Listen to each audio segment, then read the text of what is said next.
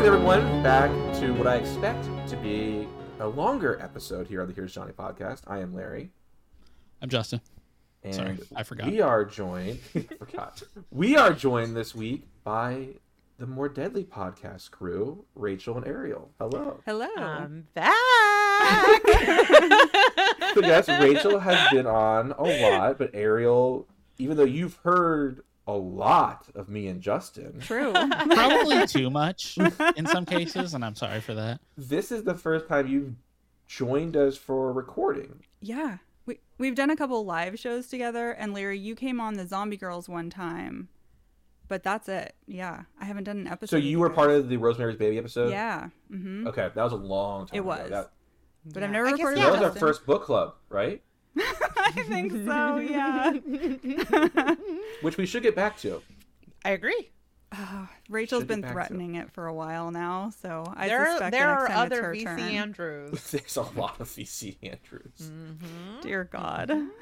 But as longtime listeners of the podcast know, when we have a new guest, we like to ask them their horror bona fides. So, Ariel, Yes. what's your favorite scary movie? Rachel's gonna roll my eyes. My two favorite scary movies of all time: Psycho and Scream. A slasher lover at heart? Yeah.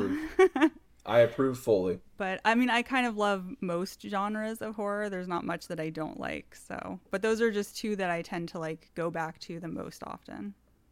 Scream is some of the best stuff out there. Yeah, well, I think for me, it's like my dad introduced me to horror, and so I grew up watching everything that he showed me. But Scream was the first time, because I think I was like 13, 14 when it came out, something like that. And it was the first movie where I really like picked, like, I want to see this. This is about my new taste in horror. So it holds a special place in my heart, I think. Do you also like Dawson's Creek? Of course. Okay. All right. A lady of taste. I like it. I grew up watching All right, all Justin, those your shows. turn. Yeah. Do you have a favorite horror video game? Okay, so this is the sad thing is I get super car sick, like ridiculously so, and I cannot play anything but side scrollers. So I have not played a video game in a very long The time. Friday the 13th game for the Nintendo system, for the NES, is a side scroller. Okay, well, I'm just saying. I'm just saying. You do have encyclopedic knowledge about one horror game franchise, though. What is that? Sorry, I know you guys FNAF. can't see my eyes anymore. I listened to the episode. Oh, Ah! yeah. That is true. You I got should wrapped check up out into watching Detention. a new video like last week even. Oh, just a deep dive into the lore. Yeah. Oh, yeah. If you are interested in a fun side-scrolling horror video Mm-hmm. game, Detention is one you might like. Oh, okay. It's Japanese horror, I like but that. it's side-scrolling. It's black and white. Okay, that sounds It's perfect. actually one of the first games me and Justin reviewed in the podcast. Oh. Oh yeah, that's right. All Gotta right, be next that. question. Your favorite horror book? Oh, right. I forgot you were going to ask me that question. I posted them in the chat. I know you did. You were very nice and prepared me. It's been a very long week. Oh, I'm glad you did because now I can reference it too. Because you are next. Okay, so this is going to make me sound like not a horror fan, but I actually don't read Don't that you much say horror. Twilight. Don't you dare say Twilight. Oh, God, no. I'm going to say Twilight. Although I did just watch all of those movies, so. A lady of taste. I also have watched those movies recently. Yeah. Really, Larry? You've never mentioned it. I recorded them all, and we started watching them on Thanksgiving, and Devin was not impressed. Maybe turn it off. That's my girl. This is sadly my second time watching them through, so I just keep getting like roped into marathons of these movies. I feel like it's worth it maybe for the baby at the end, but It is a beautiful train wreck of great actors in just a strange time in their lives. in the worst movies ever. Yeah. They're so Peak, bad. I was young and needed the money. Yes, correct. So is it Twilight? Is that your favorite horror Oh novel? yeah, of course. Number one. Rachel's gonna. I'm kidding. Rachel's gonna kick me off the pod. We're not friends anymore. Is that what's happening? We're never, ever, ever getting back together. All right, Justin. Wait, but All what right, was since your it- actual answer? Oh, yeah. What was I want Oh, to it's not know. Twilight? No, she said no. Oh, bummer. I was excited. Oh, you were actually excited? Larry, is it your favorite? No, mine's Salem's Yes, Lot. it is. Don't no. Don't. It's listen still to him. vampires. No, it's Salem's Lot. It's always been Salem's Lot. And I'm actually not excited about a movie adaptation because, as Justin knows, none of them have really been good, and I just don't think they can capture, because they're going to try to put it in modern times, and it's not going to work. Like That part movie's of the whole. okay, Larry. That movie's never coming out. Like, I hope I don't want Wait, it why to. not? it's been hasn't it? It's been like pushed back so many times now. Oh. Mhm. I'm assuming it is just another tax write-off like that the Acme movie. Nope, that's coming out now. Yeah, we'll see. Notice how there's a pushback about that and not Salem's Lot. Yeah, because as a giant Salem's Lot fan, I just don't think you can adapt it to screen. No. Like, I And don't apparently think- the test screenings were like terrible. Like, the book is so good, but, like, to capture, like, I don't think modern audiences would appreciate, like, internet's not a thing. Phones aren't a thing. It'd be very easy to get trapped in a small town like it is in that book. I just don't think that comes across well. Remind me, Larry, did you ever read the Dark Tower series? Oh, No, so it's good. on my list. So good. You know that there's some Salem's Lot stuff. I in know It, right? the Reverend Callahan comes in. He's a very important character. Very important. So, Ariel, what's your favorite horror book? The suspense is actually starting to get to me. I mean, that's the thing is, like, I honestly, I don't even really have one. I mean, I reread, like, Pickman's Model all the time, but that's not actually a full, like, novel. I've tried Is to it read Flowers in Stephen the King Attic? because of Rachel, but I don't ever enjoy myself, so I stopped trying. Wow. What King have you read? Wolf. Wow. Shots fired. I've read The Shining. I've read Carrie. You didn't and like I've The read Shining? Joyland. It's so repetitive, Rachel. Like, because you're getting three different people's, like, perspectives, they just say the same things over and over again. If I had to listen to him chewing on Excedrin one more time and wiping his face, I was going to scream. And the ending is worse than the movie. So I'm sorry you don't enjoy joy. I'm sorry. So a sad I day would for you. recommend Salem's Lot. he needs an editor, is all I'm saying. He's good at coming up with I ideas. can agree He's with like that. a better I can agree with storyteller that. than a writer. That's He what needs I a think. closer is what he needs. Yes. All that. right, enough. That Hey, is I such have a that is a every- stereotype, and it is not universally true. It is He not has some universally Well, great it's true. true things. of The It is Shining. not That universally could have true. been 100 pages shorter. At I- least 50. Disagree there. Agree.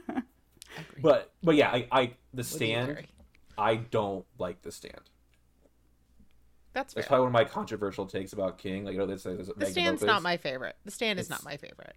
But It's too long. it's too long. I also like. I just can never get over the fact that he puts a bunch of characters in a mall and kills them off because he's tired of writing about them. Yeah. Is that what happened? I mean, Yeah, he came out and said it. oh, cocaine damn. is a hell of a drug. That's all True. I'm gonna say. But I would recommend Misery. It's a shorter one, Okay.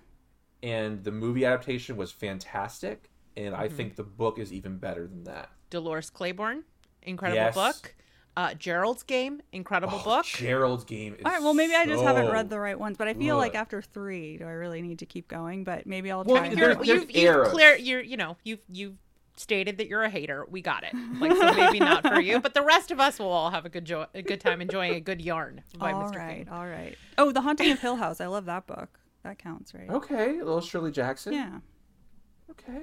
What's your favorite? This is a side question. What's your favorite of the adaptations from Mike Flanagan? Bly Manor. No, Hill Haunting of House. Hill House for sure. I think is the best one. That Although was I'm the first one, right? yeah. Mhm. Yeah. Bly Manor was I good. think I I'm just didn't think it alone in was Bly as Manor. strong.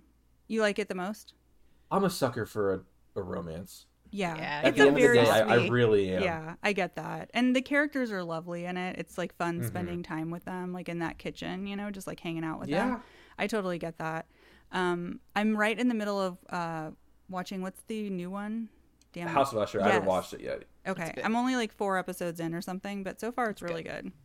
If Very you're looking gay, for- which is fun. Yes, and if you're a ho dork, it's really, really good. 'Cause Yeah. it's just like so. I've full heard of it's sprinkled references. just nonstop. Oh, yeah. Oh yeah, Constant. every episode is like kind of like a post. Like each of the siblings kind of is a post story. Yeah, it's very Cool. fun. Not enough. All right, Jay incest. Money. I'm sorry, what did you just say? The whole of the House of Usher is like all about incest, and there's not That's enough. what I thought I incest heard in you say. Good to know. good this to know. Okay. This is a literary reference. This is very highbrow of me. How Uh-huh. dare you judge me? Okay. What is your favorite horror monster? I think that's the next one. I don't know. They weren't in the Yeah, list. you're right, and that's in quotations. So, like, for me, Okay. it's Michael Myers. Okay. And then for Justin, it's the creature from It Follows. What was yours, Rachel? Oh. Is it a xenomorph? Surprised to me. Yeah, it's probably a xenomorph. Let's be Yeah, honest. It's that's been a a good long time since we asked you. Yeah. That was Suspiria, believe it or not. Yeah, that was a That long was your first time one, ago. right? Yeah. Mhm. Mm-hmm. Yeah. Okay, so that's interesting. When I was thinking about this, I thought you were asking about like universal monsters, so I was just going to say the Invisible Man, but I'd have to give Okay. that some thought if it was like any monster. Well, then I will ask you the next question, and you Okay. can come back to that. What is your least favorite horror trope? And for example, mine is torture porn, and Justin's is found footage. Oh, so I you don't think- mean a trope, you mean like a subgenre. Yeah, like a Okay. little. Oh, because I knew What's your your answer least for favorite trope. What were thing you going in to say, horror? Rachel? Old women, naked old women as horror Yeah. is your least favorite trope. Yeah. Naked old women as monsters is my it's just been used so much in the last couple years. I'm like, stop it. But gosh, for a subgenre, probably torture porn too. I'm not that big of a fan of that. I got really tired of that really quickly. Me too. I see there's only 2 Saw fans in this chat right now, Well, Rachel. listen, I liked the original Saw and I liked Saw 2, but I had to stop. The only other one I've seen is Spiral. I think. Jigsaw. So you Spiral. haven't seen the best one, which is Saw 3. Right, I I can't. It's like agree. all Saw strobe 3D. lights, You so- forgot a letter there, Rachel. Saw 3D. Oh. We're breaking up with you. I don't. The Saws don't bother me. It's like the Eli Roth torture porn stuff, like the human centipede stuff. That was like, I just don't. Yeah, for me, I think it's like when it's like I don't mind cutting up bodies and stuff in a movie. I'm all about gore. That's fine. I think it's when it's that constantly the focus is on the pain and it's super nihilistic too. After a while, like you can only watch so many of those movies before you need to take a shower, you know? In the human centipede too, like when I actually, that's one of the things I've turned off. It was when she like had the baby in the car and she pushed the gas pedal down. Oh, right. And that's when I turned it off, and Yeah. it would take a lot for me to watch like an actual like torture porn horror film after that. Sure. Yeah, that was too much. Too much for you. A step too far. And then before I ask you the question again, in Insidious, I have always said one of the scariest things I've ever seen is the old woman in black in the window. Is that the kind of trope that you don't like, or since she's clothed? No. Like- I'm talking about when it's like Pearl, or not Pearl. Yeah. Smile. X. Yeah. X. Well, yeah. Was it X? Yes. Yeah, it is. Barbarian. Oh, okay. Like the grotesque, like the idea that it's horror because of the grotesqueness of an older female body. Yeah. The saggy boobs. All of it. Yeah. It's just, I don't know. I feel like if it was Yeah, once justice in for a- saggy boobs.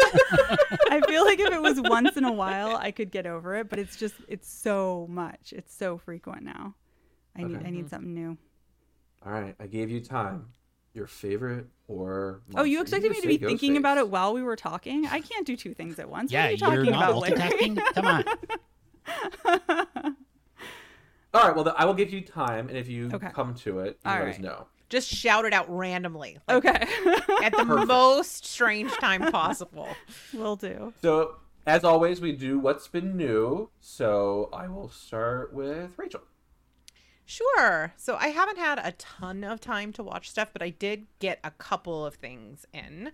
I watched the new Mean Girls, which is out Okay. tomorrow, so I think it'll How be is out. it? Do you like the original? Hell Yes. yeah. Do you like musicals? Hell yeah. Well, prepare to have a really good time, because that's what it is. I mean, there definitely is some updating that happens. You know, Janice gets to actually be textually queer. There are some new jokes and things like that.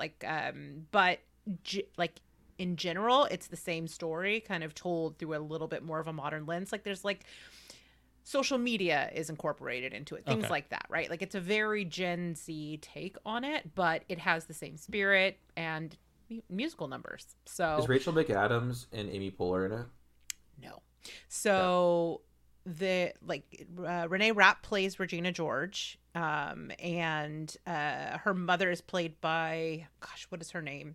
She was in Freaks and Geeks. I can't think of her name right I now. know who you're talking about. It's a remake. It's not a sequel. No, it's a remake. It is. So what it is well, yes. So the movie came out, and then it was adapted into a musical, like a Broadway musical, and this is the movie version of the Broadway musical. Oh, I thought it was a sequel. No, it is it is the same film or same story, but the musical version of it. Yeah, because they already made a sequel to Mean Girls. Did they? Yeah, there was Mean Girls. Like a straight to video thing? I think so. Yeah. Okay. It's not as good. Shocker. Obviously. Yeah. that none of us knew it existed is probably a sign. Right. But yeah, no, it was, so I had a really good time. It was, I got to take Matilda to the press screening. It was the day before her birthday. So like her first birthday gift was I took her to the press screening of it. And Fun. so we kind of like, there were a few other people in the theater, but we mostly had it to ourselves. Nice. And it was a lot of fun. The music is like pretty good in it. I'm not really a musical person, but I ended up having a really good time. Gretchen Wiener's song's the best of all the songs. It's her sexy song. So yeah, had a lot of fun with that. I would recommend it if you like Mean Girls. And then the other thing I watched, which is like the polar opposite, was I watched the first season. I got to watch the second season, but I watched the first season of The Curious Case of Natalia Grace. Have you guys seen this documentary series? No. Oh boy, yeah. You guys need to watch this. It is fucking wild, and it will make you it will enrage you, but also it's so good. So you've seen the movie Orphan, correct? Oh, it's that case? Yes. Oh, okay. How about you? I know about the movie. I haven't seen it. Okay, so that movie is kind of inspired by the true story of Natalia Grace, who was a orphan from the Ukraine with dwarfism, who was adopted into this family, and then they became convinced that she was not a child, that she was an adult, and so what they did was they just stuck her in an apartment and moved to Canada. And then later charges were filed for abandonment, but there's all of these sort of like legal things that happened that make it really complicated, and it's unclear how old she is. So there's like a lot of investigation that goes into that. It's fascinating. It's fascinating, and it does a really, really good job of making you go like, she's an adult, she's a child, she's an adult, she's a child, like really kind of back and forth. The one thing that you will not be back and forth on, though, is how horrendous her father is. He is Michael Scott, like the worst version of Michael Scott. And it's just, yeah, it is. And at first you're like, why are they giving this guy a platform? He is a fucking monster. And then you're like, oh, that's why, because he fully exposes what a piece of shit he is. And it is fascinating. It's on HBO. Okay. I highly recommend it. Like, I sat down to watch the first episode while I was crocheting. Cut to, I've watched the entire season. HBO has some fantastic documentaries. Yeah. A couple months ago, I was telling Justin about BS High, which is about the guy who made a fake high school. Oh, yeah. And was able to get a game against the best high school team in the country. What? On Okay, that's ESPN. kind of awesome. Yeah. That's kind of awesome. And like, Devin hates sports, and she watched the whole documentary with me. And it was the same thing, because they put the coach on and let him talk. You're like, this guy's a piece of shit, and you're wondering the same thing why. It's because they're letting him hang himself. Yes, very that. It's very that. And if you've never seen The Jinx, which is also on HBO, I So have. good. Oh my god. okay. Well, I would say that this documentary is up there. Really? Okay. Oh, okay. Okay.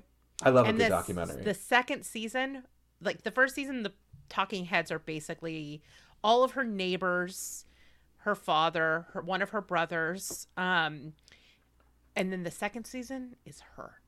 The second season is called Natalia Speaks, and it's like her talking to the filmmakers. So, highly recommend that. You fixed the books.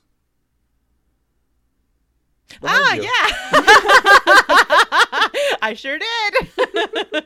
I like turned my camera off because I was trying to find, actually you guys were talking about coloring books, and I was trying to find the one that Ariel got me, which is the Nicolas Cage coloring book, but I couldn't find it because my shelves are in such disarray. But while I was at it, I was like, burp, burp, burp. All right, so we know you movies and TV, any games, any books? I mean, I am in the middle of a book called Where the Devil Takes You Home, but I have not gotten far enough into it to give a really good review, except for to say it is not for Justin, because it has one of the most grotesque violence against children scenes I have lovely. ever heard, which is saying a lot. It is not for you, and it has some animal violence, but it is really good otherwise. But I'm not done with it yet, so I can't give a full review. All right. So with that, Justin, what's been new with you? Oh, Besides work, jeez. you bum. I have continued to play that game that I cannot talk about. I've been continuing to play Last of Us Part 2 remake, which comes out in like... Yeah. Oh, trust me. I had to like prepare myself for it. Yeah, that thing is emotional BDSM. It's a lot. With a rough ending.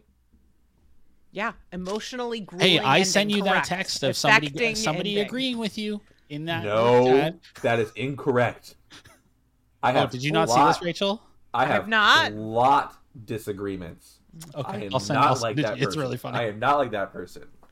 Who is it, like Matt Walsh or something? No, it's somebody I work with at the Canadian writing place. They got agree it. with Larry. Got it. Got it. But it's very much they have a you should smile more energy. about Yeah, them. it's not me being like, No, why did she go all the way there and give up everything that she did? That's and the not point kill of the thing? game! That's literally the point. Ariel, did you listen to that episode? Which one? The Last of Us Part 2 review? Oh, no. Rachel thought that she actually made me mad because she came Well, at you me. also did not talk to me for like 2 weeks after that. Oh my I god. don't think that's true. Like you can ask Randy. I cried.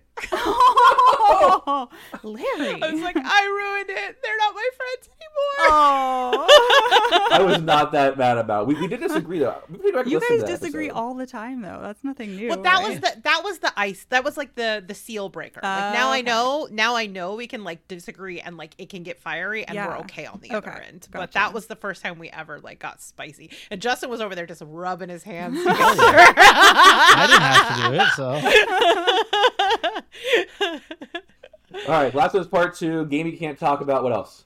Other stuff I can't talk about, and then I've just been watching some speedrunning when I go to sleep because AGDQ starts this weekend. Okay, perfect. Ariel, how about you? Yeah, so I haven't watched that much lately either. I'm about to move like tomorrow, so my life has been consumed with like Hence all the packing. boxes behind you. Yes. I was a little worried about it being echoey because I'm just surrounded by boxes. But yeah, so let me think. Oh, I finally watched all of the Kenneth Branagh Poirot movies because I had never seen them before. I love the original Murder on the Orient Express so much. I kind of never delved into it. But when the newest one came out and everybody was saying Murder in Venice was really good, I was like, okay, well, I should watch these. And I was pleasantly surprised. It was really fun. He does a good job of being Poirot, and like CGI train aside, I thought it was really good. And I enjoyed all of them. So yeah, I just reread A Halloween Party too, because I hadn't read that one in years before watching A Murder in Venice, and they were very different, but Murder in Venice was really fun. And All right, perfect. yeah, I mean, I talked about Night Swim last week, right? Sorry, that just reminded me. Oh You yeah. did. Oh, You did. Was it bad? Night Swim.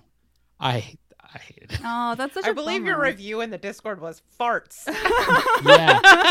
Like, okay, so have you ever seen, what was the episode of Are You Afraid of the Dark we watched, Larry? Oh, the one where they're in the Dead pool? Man's- Cool, Yeah. cool. Yeah. You're better off just to watch that. You'll probably have a better I love time. that episode, but that's a Oh, so, bummer. yeah. Oh, It's yeah. my favorite. Yeah, that's a This really is good just one. That sucks because bunch of I farts. saw the trailer like a couple times seeing different movies, and it looked really like creepy and fun. And then they show you, and then it's all ruined. Ugh. Well, and that's what we were that. talking about last week. Is Bummer. like when I saw the trailer, I immediately got Lights Out vibes, Yeah. and I didn't know it, but Justin said I was right. Like it was It's a based off a great short. YouTube short, Okay. but when you expand it out, Didn't work. it falls apart. Like, I think what I told Larry is that when they show the monster, it reminds me of John Leguizamo in Spawn Yeah, you did. from 1998. Oh dear. The You clown? really should review The that. Yeah. clown? Yeah, Oh, dear. but it's not a clown. but But it kind of reminds you of that. it was like But it's clownery. Like I was sitting beside Michelle and I said, "Is that John Leguizamo?" Oh, And, that's so weird. yeah. And to put it into better perspective, there were audible laughs when it was like That's not things good. coming on screen. That's rough. That's No, not that's good. And there always was, good like, for like a loud so bad it's chuckles. good movie. Then you're okay to laugh. Otherwise, that's a bad sign. Sorry, I didn't mean to interrupt you. No, Sorry, you're go ahead. fine. I'm glad. I guess I was planning to go see that, but I'll save my ticket money. Yeah, I think I need to update our doc, but I'm pretty sure Matilda's going to put an arrow down on it. She had to Okay. watch it this week. Oh, right. Like, Anything else? I've read a couple thrillers lately. Honestly, if anybody has any good recommendations out there for some good thrillers, because I've read a couple like really crappy ones in a row, and it's bumming me out about the whole genre. I keep I've finding heard ones good things that about like. Priest. Michelle's reading a book called "Does It Hurt?" Oh, It's okay. a sexy novel, if you would like. Okay, So sure. let me show you some books. I recently bought Devin the last one. You can keep talking, but I'll show you the collection. Oh, okay. Oh, okay. Yeah, sure. She told me about a scene where somebody gets bent over the side of a boat and is like trying not to Paddled? get eaten by sharks, but also having sex at the same time. Interesting. Yeah, All right. she said it's trash, but it's funny. Yeah. So No, that I think sounds we great. know what our next Zombie Girls book club book is going to be. You guys are gonna ruin my Kindle algorithm all over again. Oh, bitch, your Kindle algorithm is already wrecked. It but is I've been working on rotted. making it better, man. No more like weird werewolf porn being No, I didn't say Oh, that. Ariel. but- I'm curious, Ariel. So Devin enjoys, like, she wants to collect a certain kind of book, and it's all based around this series. So here we have the Kraken Oh, Sacrifice, yep. Hell yeah. Yep. I have had those recommended to me on my Kindle. and yes. then we have the Gargoyles Captive. Yep. Tell me about your algorithm again, Ariel. We have the Demon's Bargain Okay, I haven't seen that one. and the Dragon's Bride. Oh my. And the next one is something about a succubus, and it's the first lesbian one. So that's coming Oh, out soon. all right. Cool. At least they're opening themselves up now, right? I mean, it sounds like they've been opening themselves up. Anything else, Ariel? Let's move on. Okay. For myself, I got Funimation because I want to finish the Chainsaw Man anime. But Devin's been busy, and I wanted to finish it with her. So I've been watching Black Lagoon, which is just like a darker anime about pirates. Dragula, obviously up to date. yeah. Hoping my girl Blackberry brings it home. Movies, Bride of Frankenstein, obviously. And then a movie we'll talk about in the Patreon section. You can say it. It's called Frankenhooker. Frankenhooker. It was a trauma movie. AKA and- Larry's new favorite film. And as soon Now as I saw, his personality is now Frankenhooker fan. Right. and as soon as I saw it was trauma, I knew I was not going to have a good time. But we'll get to that. Okay. Games. I beat Kingdom Hearts: Melody of Memories. How was that? I only played the like 2 songs, and then I was like, it's okay. So I didn't even know it existed until UFF reviewed it. Okay. And as you know, I've never played a rhythm game before, and I don't know if I suck at rhythm games or Probably. if it was offbeat, but I struggled even on like the easiest mode. So that is part of the reason why I decided not to play it, because it is a little offbeat. It's not Okay, so is it as crazy? smooth. No, like you should try. Trombone champion. Theater rhythm. Oh, I fucking love Trombone Champion. I bought that shit at Christmas, and we were playing it like crazy. That is like basically that Okay. is playing at all times in the Okay, background of okay, our but house. I have a share- question. Does Does the same thing happen to you, where like you start playing it and then everybody's just like laughing trying to play it? Yes. Okay. Oh, Yeah. it's a great time. Mhm. Larry, you should play Theater Rhythm or whatever it is. Theater Final Rhythm. Bar Line. Yeah. Final Bar Line. You would enjoy that a lot more too, I think, because it is Final Okay. Fantasy based and it's a lot smoother. Yeah. And the final song is like 20 minutes long and made me cry twice. So, Oh. Okay. and as a I- fan of the twice? series, yeah, well, I had time to start crying and then stop crying and then start crying again. But Larry, as a fan of the series, I think you would enjoy it a lot. Yeah, I actually, it's funny you said that. I did add it to my library wish list, but there's another game I started. It's going to take up a lot of time before I get to that. But I will say, 2 things happened. I really might start playing Kingdom Hearts again, and Mars has not beaten Kingdom Hearts yet. I beat that boss for her, and I don't think they've touched it since. Then the other games that I'm playing is more Final Fantasy X. I got the Mega Sisters, which was the rest of the summonings. I just have to do Omega Ruins and Sin for monster catching. That's all I have left. And then what are you gonna do after that? I haven't touched Blitzball. Oh, good luck. I know. But longtime listeners know there's a game that Justin has been asking me to play for a long time, and I got it from the library, and he's actually wearing the shirt tonight. I started Persona 5 Royale. Man, It is not what I expected it to be. It's like a straight up anime. Like there's like anime cutscenes throughout it. And apparently it's 80 hours long. So 86 hours long. So I've never played a game that's like that big before. So we'll see. Man, okay. Have you gotten in like a battle yet? Yes. Is the battle music not fucking amazing? All the music's great. The whole thing's been great. It's a vibe. It's a vibe. You don't have to watch that now, but that is I just put in chat my favorite song from that soundtrack. And then books. A book I can't talk about, but I did send something over to you, Rachel. Oh, you weren't paying attention. No, she's not listening to us. That's okay. Oops. I see Persona 5. Is there something? Oh, yes. The thing you sent me today. Sorry, I was on deadline today, so Ariel can confirm I'm a mess today. No, I'm just kidding. You're fine. But I do You're busy. I am. You're busy. Yes is correct. I'm a mess. Oh. But I do have it. I saw it. I'm excited to read it. I saw your headlines. Sounds like you liked the book. So I did. I'm excited. I did. And then I finished Dead to the World, which is the fourth Sookie Stackhouse novel. Oh, nice. Wait, it's- is that the one where Eric loses his memory? Yes. Memory? Okay, yeah. That's It a is. good one. It is.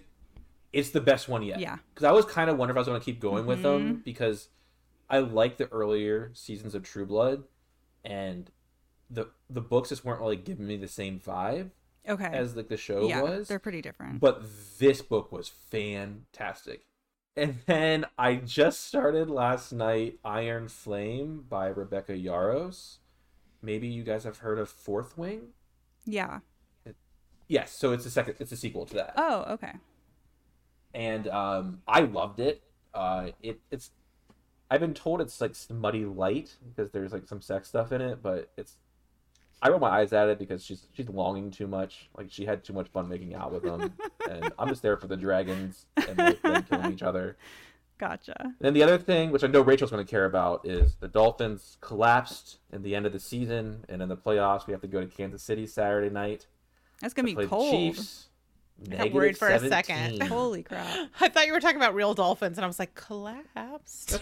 And I was like, oh, sports ball. Yeah, never mind. I lived in Kansas Apparently, City, I'm a Missouri Ravens for a fan. couple years, and it gets cold. The Ravens will probably win it all. That they are my team to beat. So Gotcha. it's a Cool. good team. Go Ravens. With that, We love Poe. Yeah.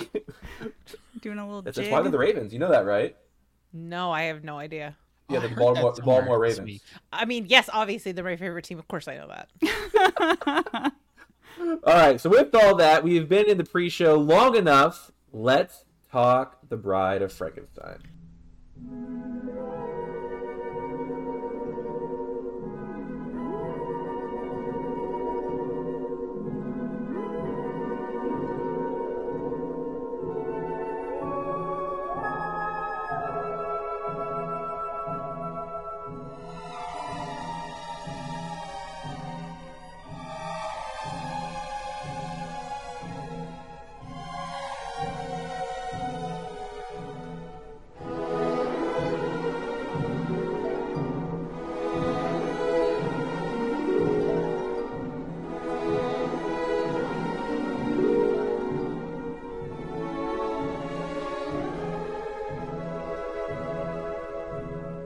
So, last week we reviewed Frankenstein, and I think overall we kind of liked it, and we were excited to kind of go this route. I have seen this, but it's been a very, very, very long time. And I have... Justin, have you seen Bride before? What is happening? No. Don't worry about it. No, I haven't seen Bride. It is actually the first time Oh, wow. Okay. I've ever seen it. And then Ariel, you have seen it before, correct? Many times, yeah. Okay. And then Rachel, have you seen Bride of Frankenstein before? This was a first watch for me. Sometimes you see things you've never seen before. And this would be one of two things this week. I heard, and what kind of precipitated this episode is that this Universal Monster era is kind of a shame hole for you. It sure is. It is, definitely. I mean, honestly, all of this sort of black and white 1920s, or like 1920s through 1970s, essentially is a shame hole for me. One of the things that I'm doing this year, I've pledged to do, is watch a lot more classic horror, and one of them was this film, because I'm having trouble being serious right now, but I am trying to expand my horizons as a horror fan, because I do think that talking about modern horror, having this sort of base to work from, like where a lot of the origins of these things that have become tropes is makes me a better horror fan and critic. Yeah. So, and that was one of the reasons why Justin and I, when we designed like the season format, why we go from like the old stuff to the new stuff in these like different subgenres, is so that we can hopefully pick up on things and see like where they came from. So with that, I am just not looking at the bottom right part of my screen. Ariel, I can't Had stop. you not seen it before, Larry? no, and honestly, I was more just wondering how he got that picture so quickly. Every once in a while, his eyes line up perfectly with some testicles, and his mouth lines up. Dear God. There. There you go. Oh, but I have a better one, and I feel like this will suit our topic of conversation even better. Yeah. Okay. All right. Okay. There are ladies present, sir. There we go. Finally, some class. Some Larry, you never should have shown equality. those book covers. I think I might have actually sent this to Larry already. Ariel, you have said that you were willing to do the background. Dick face. Oh. Excuse me, Rachel. So, yeah, why don't you go ahead and give us a background on this movie? Okay. Yeah. Well, I'm very excited about this because I have been trying to get Rachel to watch some of these movies for eons, it feels like. So I am glad that there was a sort of forcing that happened here. Although I'm a little bit nervous that she's going to hate it and then we're not going to be friends anymore. So we'll just have to wait and see. I would say that your takedown of Stephen King is not helping. Yeah, that's fair. That's fair. All right. So I am not going to get into all of the director, James Whale's background, because you already did that on a previous episode. So if you guys have not listened to the Invisible Man one, go back and listen to that. I will just add, though, that you did mention that James Whale is a gay man. And one of the things that I can't remember if you touched on so much is that he was an out gay man in the 1930s, which is essentially unheard of at the time. And there's an episode of Queer for Fears. Is that what that documentary is called? Yeah. Queer for Fear. Yeah. On Shudder, the second episode, like the first half of that one is all about his career and his contributions to horror and sort of how his queer identity influenced his horror. So if that's something you're interested in, I would really recommend, giving that a watch. Yeah, definitely. All right.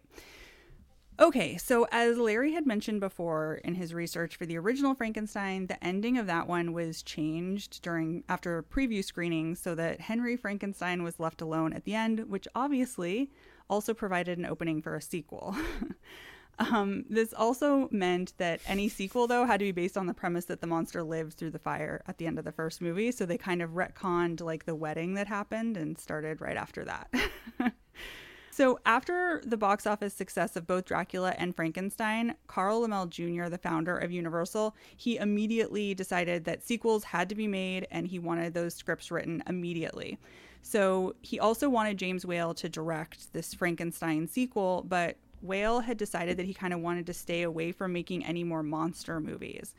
And so a whole bunch of people ended up writing treatments of this, so like a ton of different scripts, and they kept getting scrapped because just nothing worked. And then John L. Balderston, he's the co-writer of the original movie, he ended up writing a script that had the prologue that we see in this film of Mary and Percy Shelley and Lord Byron talking, but the rest of his script was scrapped. They didn't use any of it. They just kept that, beginning section.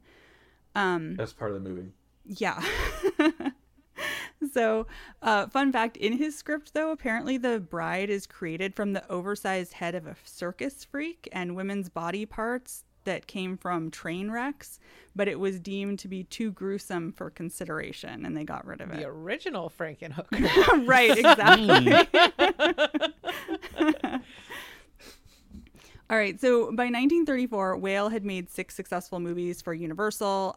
He made The Impatient Maiden, The Old Dark House, The Kiss Before the Mirror, The Invisible Man, By Candlelight, and One More River. And eventually, he decided to change his mind about making a Frankenstein prequel.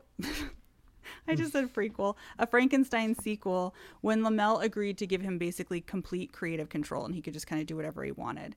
So Whale then went to work with Balderston and William Hurlbut, who was the author of this play called Lilies of the Field, to make a new script. Okay, so while they were working on this script, Whale decided he was going to go ahead and cast the picture even before the script was, like, they had finished writing it. And because of that, he kept, like, casting people and wanting them to make changes to the script to kind of like match who he had cast. And Balderston got really pissed off and demanded that his name be removed from the screenplay, but he was still given credit anyways for the adaptation. So Frankenstein came out pre-code, but The Bride of Frankenstein sadly came out during the early days of the Hays Code, which lasted from 34 to 68. And production began on January 2nd, 1935. So obviously that was right in the beginning of it. So Joseph Breen, the administrator of the production code, was not happy with this script. Whale ended up writing him a letter kind of assuring Breen that any depiction of necrophilia, gruesomeness, and religious imagery would be modified to suit the demands of the code.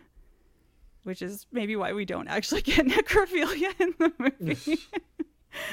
This has a severe lack of necrophilia. Right. I have to say that's for my first note. The code was one of the biggest bummers about Hollywood. Yeah. Because some of those movies pre-code were just nuts. Oh, yeah.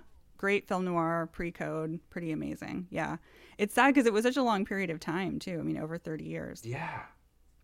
All right, so Boris Karloff, of course, reprised his role as the monster of The Bride of Frankenstein, but he almost refused the part because of how grueling the film process was the first time around. Larry, you talked about how the makeup Whale was a dick. and that the makeup took like 4 hours to put on every day. Real hurlbutt. The suit weighed like 45 pounds. And one day while they were filming, I guess he spent 25 hours straight in the makeup. And he was just like sick of it at that point and didn't want to do it again. So, but I mean, obviously he eventually got, convinced to do it.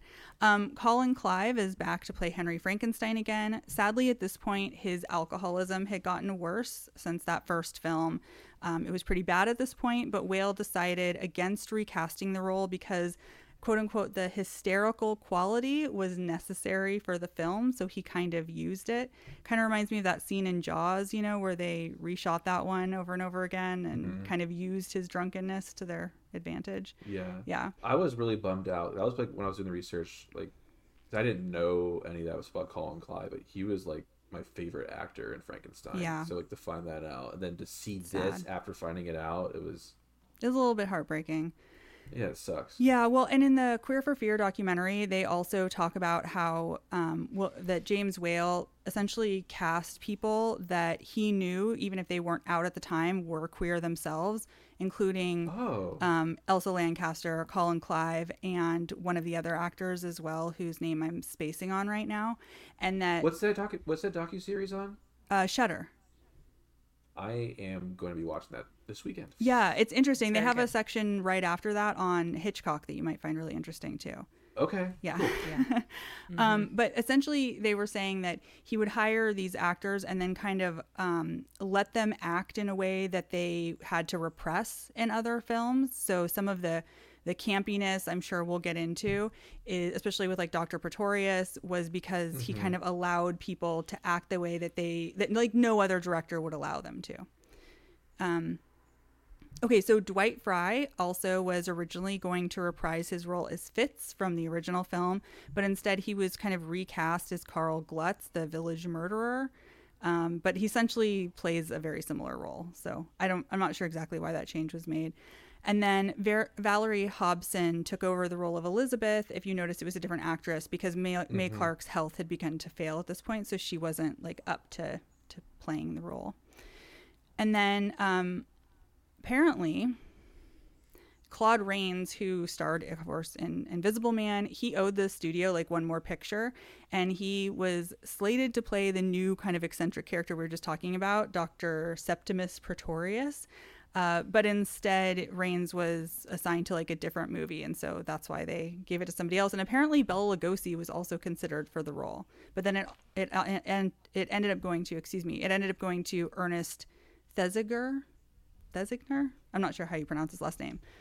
When we did the Black Cat review, we found like I didn't know that Bella and Boris were like not buddies. Right. Like they did not get along, No. and I did not know that until then. That's like the coolest thing is you see these character actors and you see like the characters they play. Yeah. And, like, in your head, you build this like idea Of who they like, are. They're all like best friends hanging out. Like, there was not a lot of love lost between these guys. No. Rachel, what's that podcast that we're always talking about? Oh, You Must Remember This. They did a whole season on the two of them and some of their... Really? Mhm. It's really interesting. Yeah. You are just filling up my feed. Perfect. Okay. All right. So Elsa Lancaster, of course, plays a dual role in this film, not only as the monster's mate, the bride, but also as Mary Shelley, of course, the author of Frankenstein, because she appears briefly at the beginning of the film to kind of set up the whole It's the thing. same person? Yeah. You didn't it's the same face. Justin, do you recognize him as the same? Yeah. I mean, she has Okay, a pretty cool. distinctive face, I feel like. Well, all women look alike to you, Larry? Can you tell that I'm up here and Ariel's down there? Did not notice that. Please continue, Ariel. Okay. All right. So Jack Pierce created the original makeup for Frankenstein, and for the second film, he altered that original 1931 design to kind of show the after effects of the mill fire by adding scars and shortening the monster's hair like it had gotten singed. And then if you pay close attention over the course of the film, he kept modifying the monster's makeup so that he would be healing over time, which is pretty cool. I wondered. Okay. Yeah. So that's why it kind of changes a little bit. And then Pierce also co-created the bride's makeup with strong input from Whale, especially regarding her iconic hairstyle, which was based on Nefertiti. And Lancaster's hair was actually used. It was given a Marcel wave, and then it was put like over a wire frame that was on her head, and that's how they achieved the style. Rachel's shaking her head like that makes sense because she does a lot of hair stuff. Knows way better than I You had a do. Marcel wave before, Rachel? I have. Mhm. I have. Really? It did not look very good on me, but I have done it. Please. It was like very flat to my head, and I had like birth canal head. I don't know. Oh it's my not God. You're ridiculous. All right. So Vera West was the head designer for Universal Pictures. And Rachel, I actually think I might want to do a whole like Patreon episode or extended episode on her because her career and life is fascinating. But essentially, she made more than 400 costumes between 1928 and 1946. She also designed whole wardrobes for the studio's like biggest stars. And she designed costumes for Dracula, the Mummy, and Elsa Lancaster's gown in The Bride of Frankenstein.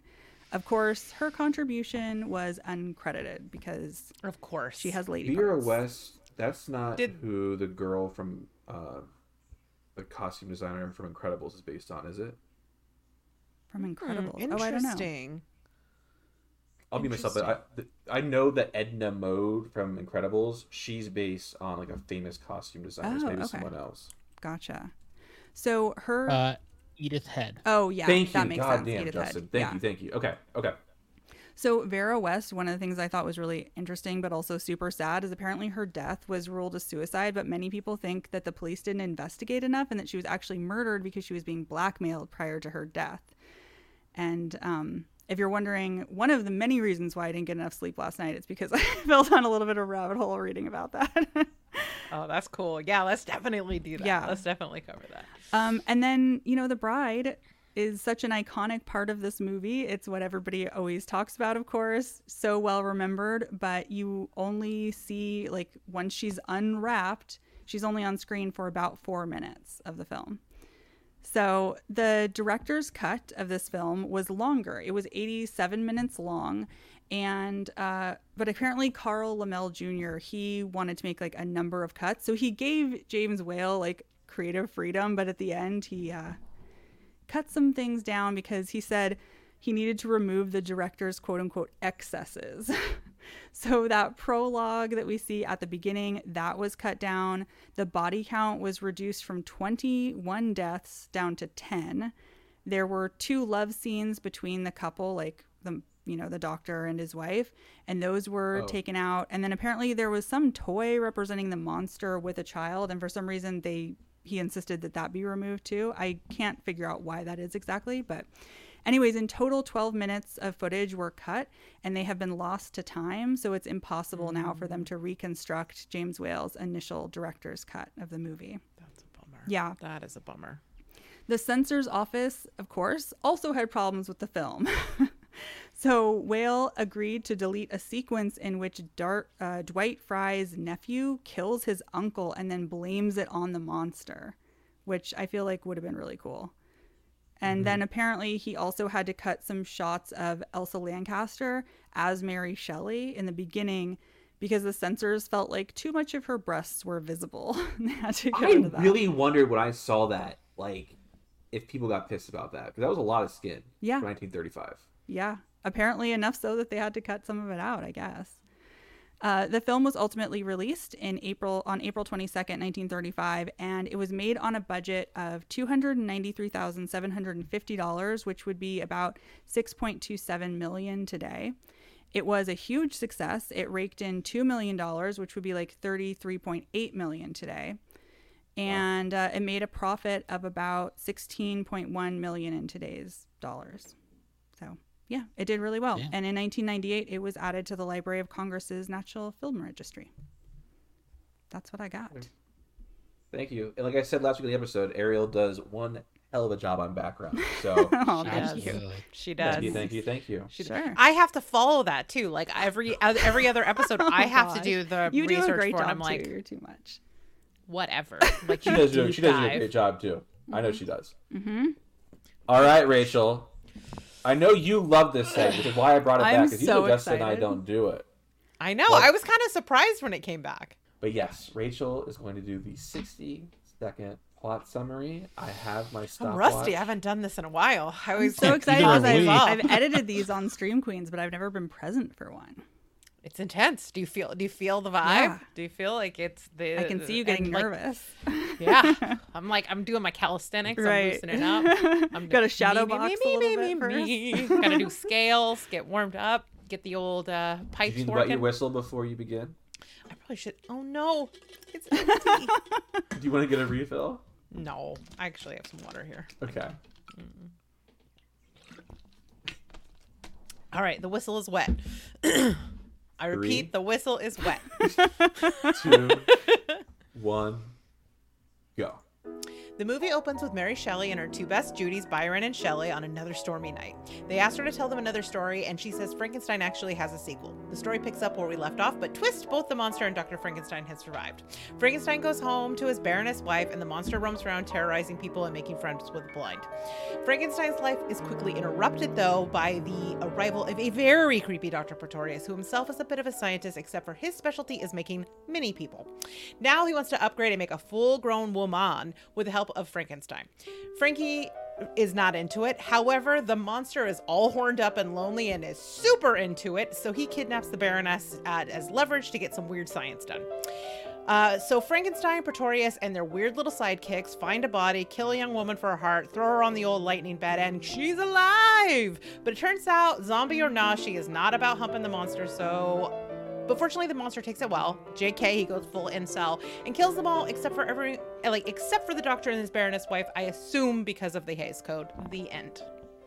Did I do it? 1 minute, 4 seconds. That was really good. It was good. That was good. Yeah, it's that always was good very to go good. a little longer, I feel. I liked it. Okay, so as people know, I'm just kind of give you guys a reminder again. It's plot, cinematography, audio, and then how scary.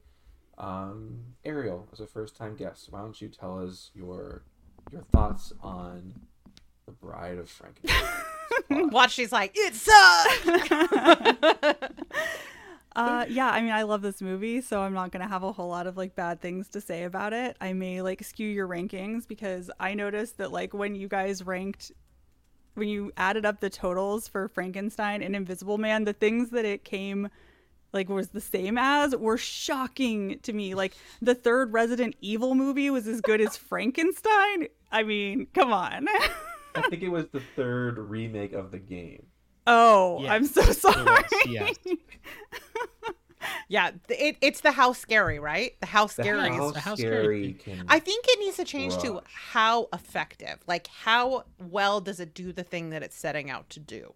We've been talking that whenever this final season ends and we kind of do something still So in horrible- 2026, Yeah. there's no time like the present, okay? but then we have to go back like, through and justice redo del- everything. Justice delayed. You know what I'm saying? Oh my god, Rachel. We've reviewed What? a lot of things. These We'd have things to are go- equal.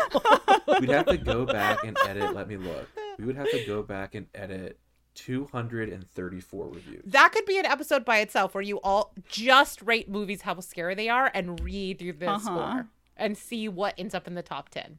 I'm just saying that's ludicrous, and you have to be willing to admit how ludicrous Let's it just pound mad like energy drinks and just like one after go another. through them all, just one after another, and like rapid fire. You just gotta like make your case for how scary or how effective it is. Because she's right. The how scary. Oh, has it tanks it every time. crushed some things. Yeah. Yeah. Yeah. All right, but for plot, So you have recognized the flaw in our rating system and how one score can be. I mean, I've been complaining about it since the very first episode. I mean, I've heard Rachel talk about that. I've heard you guys talk about it on the show when I've edited the Stream Queens crossover episodes. But it wasn't until I heard the ridiculousness of comparing it to these other movies that I was like, guys, Yeah. come on. Yeah. Yeah. But I was very happy with how much you guys enjoyed Invisible Man because not everybody likes that movie, and I think it's so much That fun movie's- and it's so violent. It's so fucked up. yeah, It's so it's super violent. fucked up. Like Justin said, like the scene in the car is just like Mm-hmm. John Kramer would be proud. Yeah. It's so Exactly. It's messed up. It's so good. Right. So messed up. But as for this Definitely seen movie, it. I know that not everybody likes the opening scene because of the accents and the like campy overacting, but I love it and I think it's a perfect setup, especially when you think about the fact that people, if like once something left the theater, you couldn't go see it, right? So if you hadn't seen the original, you really needed that kind of a setup to know what was happening because they just toss you kind of in the middle of the ending of the first film. People don't like the opening. Yeah, You know people what? complain about it. That I didn't think about that part of it. Larry, Friday the 13th, the first 6 parts makes so much sense now. Where like half the movie is a recap of Yeah, what has happened. Okay, I completely forgot. It's such that. a Yeah. That's 'cause worse you're way, babies. though. Oh, yeah. Yeah. One of those Fridays, it was either part 3 or part 4. Literally the first fucking quarter of the movie is just like, It was part 3. It was part 3. yeah, yeah, just God, rehashing. that was so annoying. Yeah. Sorry. But Sorry there's to a interrupt. reason Yeah. for it. Yeah. I mean, especially back then, there was no like Blockbuster video I am in not 1935. giving Friday the 13th the credit for harkening back to a classic. I won't do it. That's I have fair. not been having fun with those movies. Oh no. Not every movie can be Jason Goes to Hell, okay? Like, sometimes That's they're coming just up. Love that. Wait. Jason X, so funny. Jason X is Jason one Takes of my Manhattan. favorites. That They're was all They bad. did that one already. Oh, you did that one That already? Okay. sucked. It's They're so barely in ridiculous. Manhattan. I know. They're on the They're on boat a a lot. boat. Yeah. Like I was out. Like, we're gonna get this when we get to Frankentucker, but I was just out when the girl was in like the under cabin at the very beginning, and like her acting, Okay. where she's just sitting there. It's like Justin knows. Like he does not like the fainting woman. Sure. I do not like the B movie acting. Okay. Gotcha. You can't handle it. I'm proud. You think Frankenhooker's a B movie? Oh man, It's you're giving it. Like I said, I saw Trauma and I knew. Hey, some trauma movies have merit. Okay, not a lot of them, but some of them. So Ariel, continue on. Oh, right. We're talking. Welcome to our reviews with Rachel. This is how they go. Yeah, she's better at staying on track when we do More Deadly, I feel like. Wait, Now am I supposed to know be why doing those something? Stream Queens are like 4 hours long. Because they're Friday nights and we're tired from the week Yeah. and we decided just to go. It just turns into a party is what happens, and then we like have to like, oh right, we have an agenda. Fuck. Yeah. Okay, so again, I love this movie. I love the plot. I really like that. Okay, so in the first film, it shows you like time and time again the horrors of how society can't accept differences, right? It's like this perfect metaphor for disability and society being kind of like the real monster, but also it's totally something queer people can relate to. And I understand why like this is something that resonated with James Whale, why he made it this way. In the first film, I think it's interesting that Dr. Frankenstein's whole purpose is to build a perfect man, right? Which I feel like is Rachel's like raising her eyebrows, but yeah, it's like you see the inspiration there, right? I mean, and even in this movie, okay, Dr. Pretorius like comes in, takes him out of bed, and is like, "Let's go make a baby through science," essentially, right? I don't know. I think it's super queer in an interesting way. I think it's transgressive. I've heard a lot of people do kind of like a trans reading of this too, that like science can kind of subvert like, you know, the body, and that you can create the body that you want, which I all think is really interesting. And also just the way it talks about gender. And I know Rachel is going to get into like incel stuff. I have a feeling because of the way that she did that synopsis, but Calling you out. I don't have to do it. I made a joke. Jeez, I was just going for the ha-has. My goodness. I didn't know we were on Sensitive Cast. But what I really appreciate about this film is that the wife, Elizabeth, throughout this entire movie is like pushed to the side. Like nobody cares about Elizabeth. Nobody wants to listen to her. Like she's essentially ignored. Frankenstein does like, the doctor doesn't really care about her. He keeps ignoring her to go like make his creations. But once you get to the bride, she is powerful. She is frightening.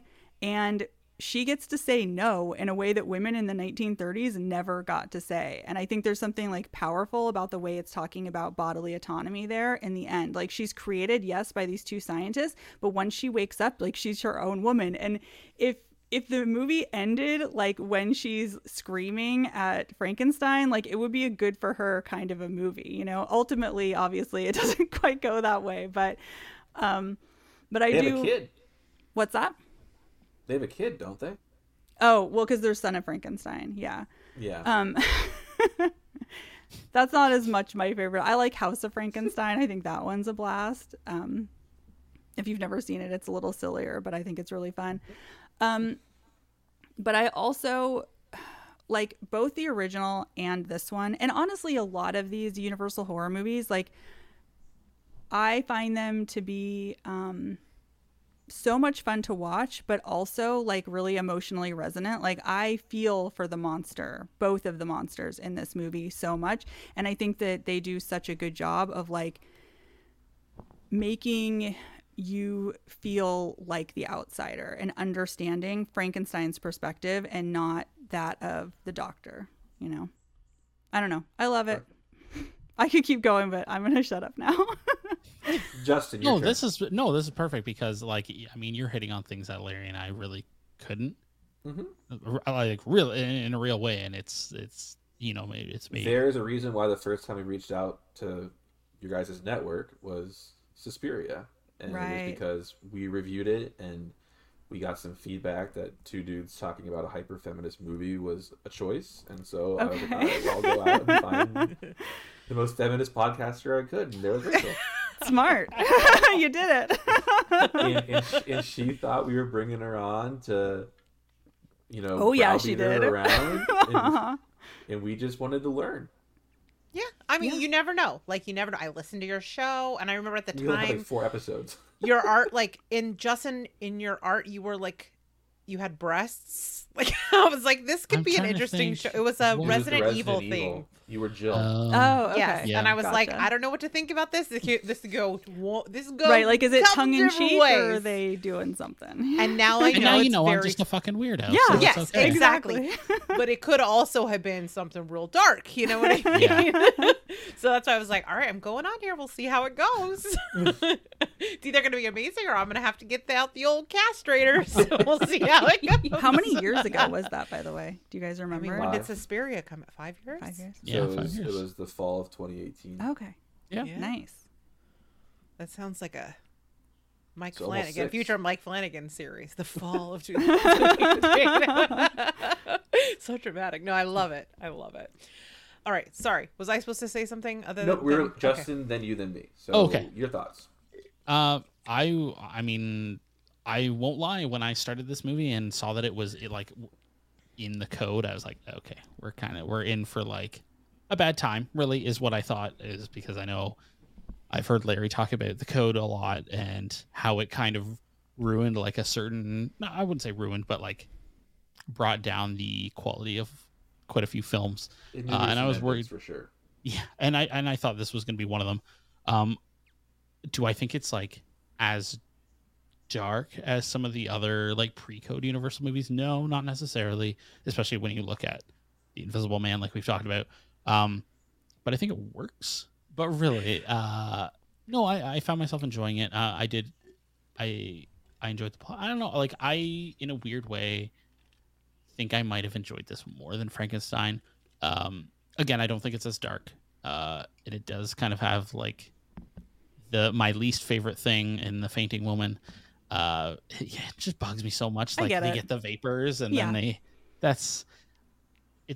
I mean, Ariel, like you mentioned, it's tossing the female character to the side, basically. And that's what they do for most of the movie, except for the last, what did you say, 4 minutes, was it exactly? Yeah, I mean, she's technically on screen for longer than that, but she's wrapped up, so you're not seeing her face until like 4 minutes till the end, I think. But it does make it so when you do, there's like this, like, it's a very like impactful moment. Yeah. I don't know. I think I enjoyed this more than Frankenstein. That's all. I can't really add to it in a way that Ariel did because that was like, it's fun because it's campy. It's a little sillier. Yeah. It's fun. I mean, the original Frankenstein is like sometimes it's a little bit hard to watch because it is so emotional and so dark. You know. Rachel. Yeah. So. Good news, Ariel. I have positive things to say about this movie, even though I want to be a troll. No, I know you do, but like Larry gave us the option between this and Invisible Man, and I picked this one because even though Invisible Man is more violent and I love it, I thought this one would be more up your alley. To my taste. Yeah, the costume. I mean, I am curious. Yeah, the costume. I mean, that's definitely going to come. When we get to visual, I have things to say about the costuming. Yeah, I think what is great about this is that the pacing is very solid in this. It is one of the things that I struggle oftentimes with some of these older movies is the pacing being glacial. This one actually has a lot of like, it's pretty propulsive, and it definitely has a lot of sort of what the fuck moments that keep you engaged. We're also, when we get to the visuals, like that is also another thing, is that there's so much visual flair in this that even when some of the pacing is slower, there's lots of things to look at on screen that are interesting and engaging. Maybe you should watch Invisible Man then. I think she should. I think you would really like it. Yeah. I've been wanting to do it on Zombie Girls for a while. We should do it. Because a lot of these Universal movies, Rachel, you'll find, especially like the whale ones, they're fast. Mm-hmm. They're like 70, 75 minutes in, out, I done. did see that runtime and was like, you know, there are some areas that I struggle with a little bit. Like, I think that it's listening to you talk about it actually kind of is helping me, because I felt like I went into it expecting it to be more like Frankenstein. That was really...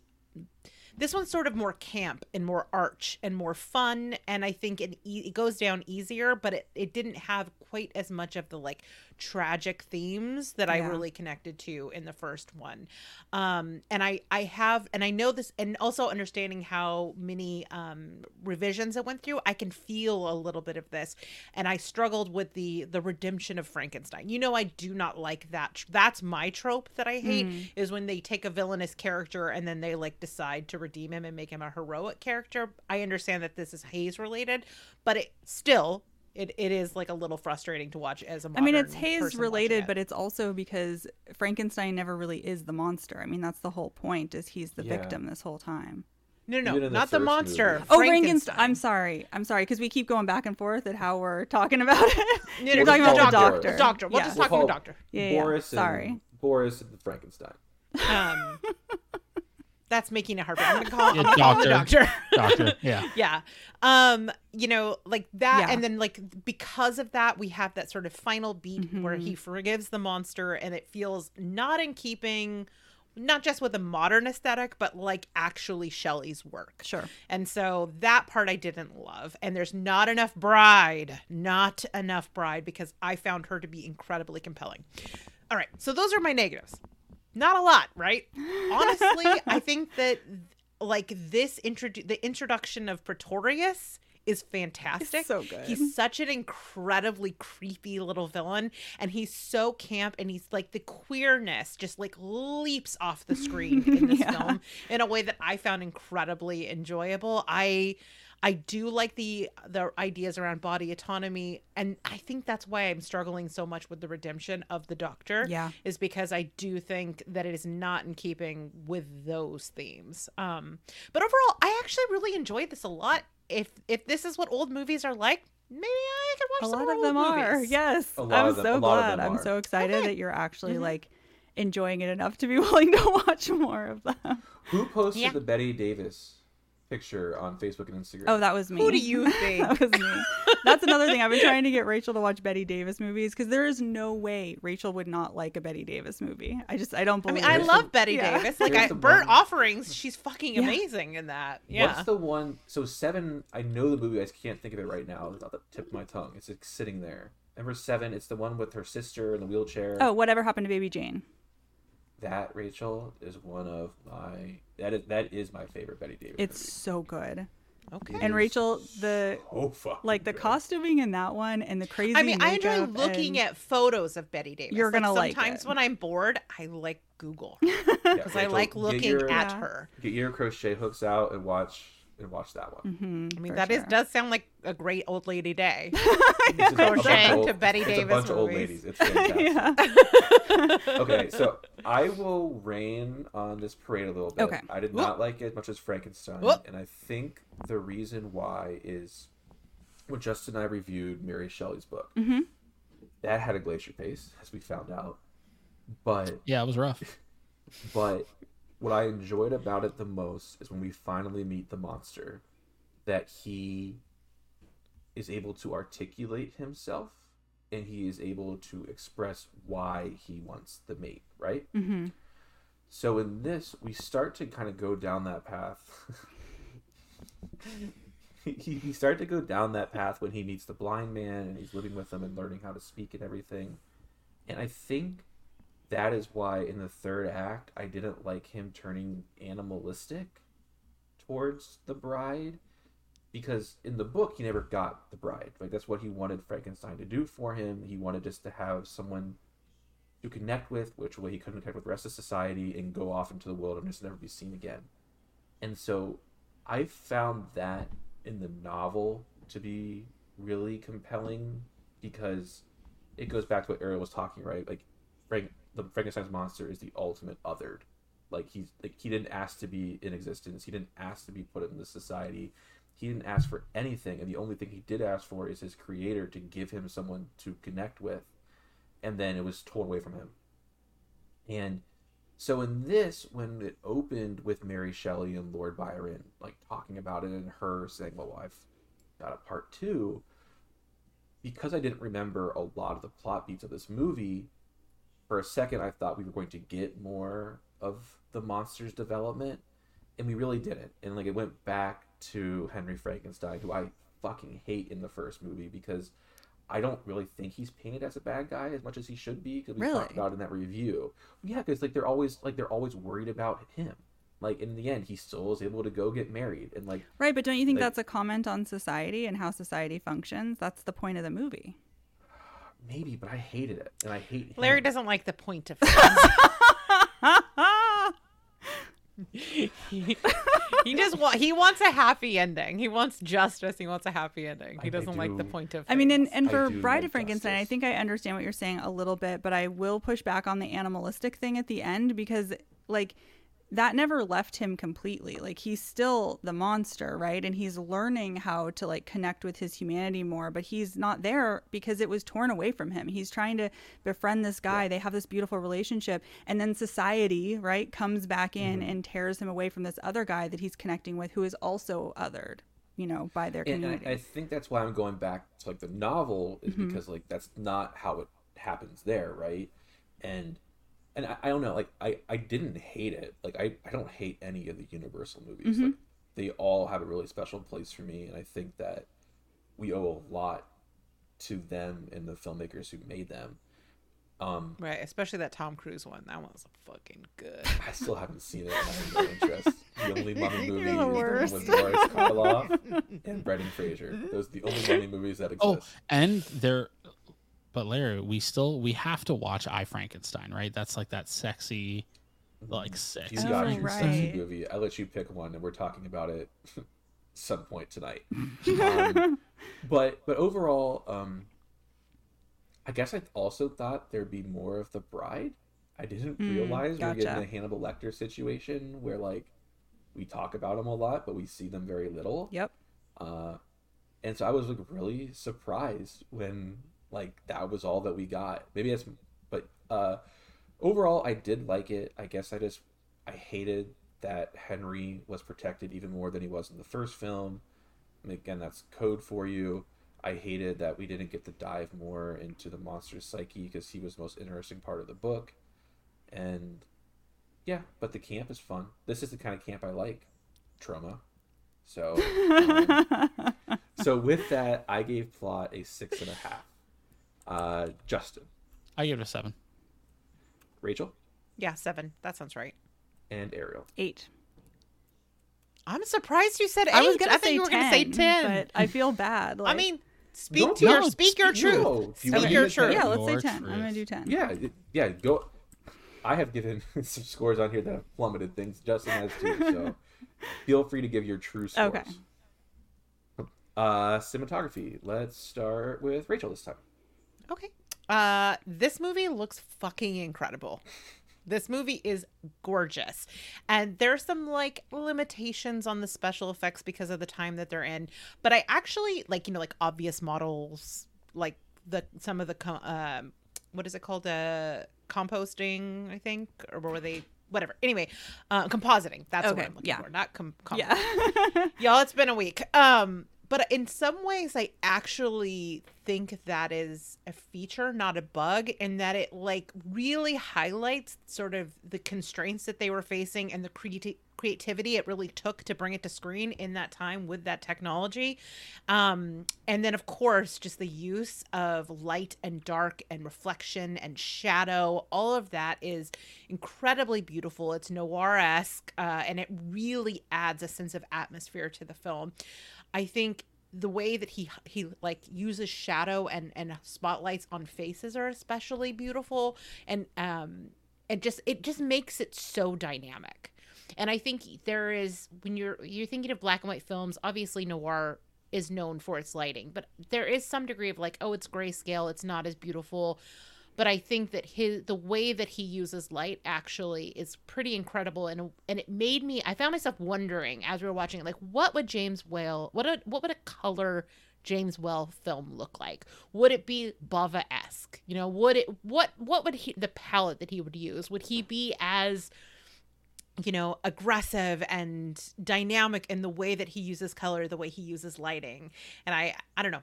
That's neither here nor there. It was just something that I found myself thinking about while I was watching the film. Like, what he's so like such an inspired visual artist with such a limited paint color, paint palette. To if he had all of the colors at his disposal, like what would he have done with that? I don't know. I just thought that was an interesting sort of thought experiment. Yeah, and then of course I'm going to talk about the costuming being gorgeous. It's so lush.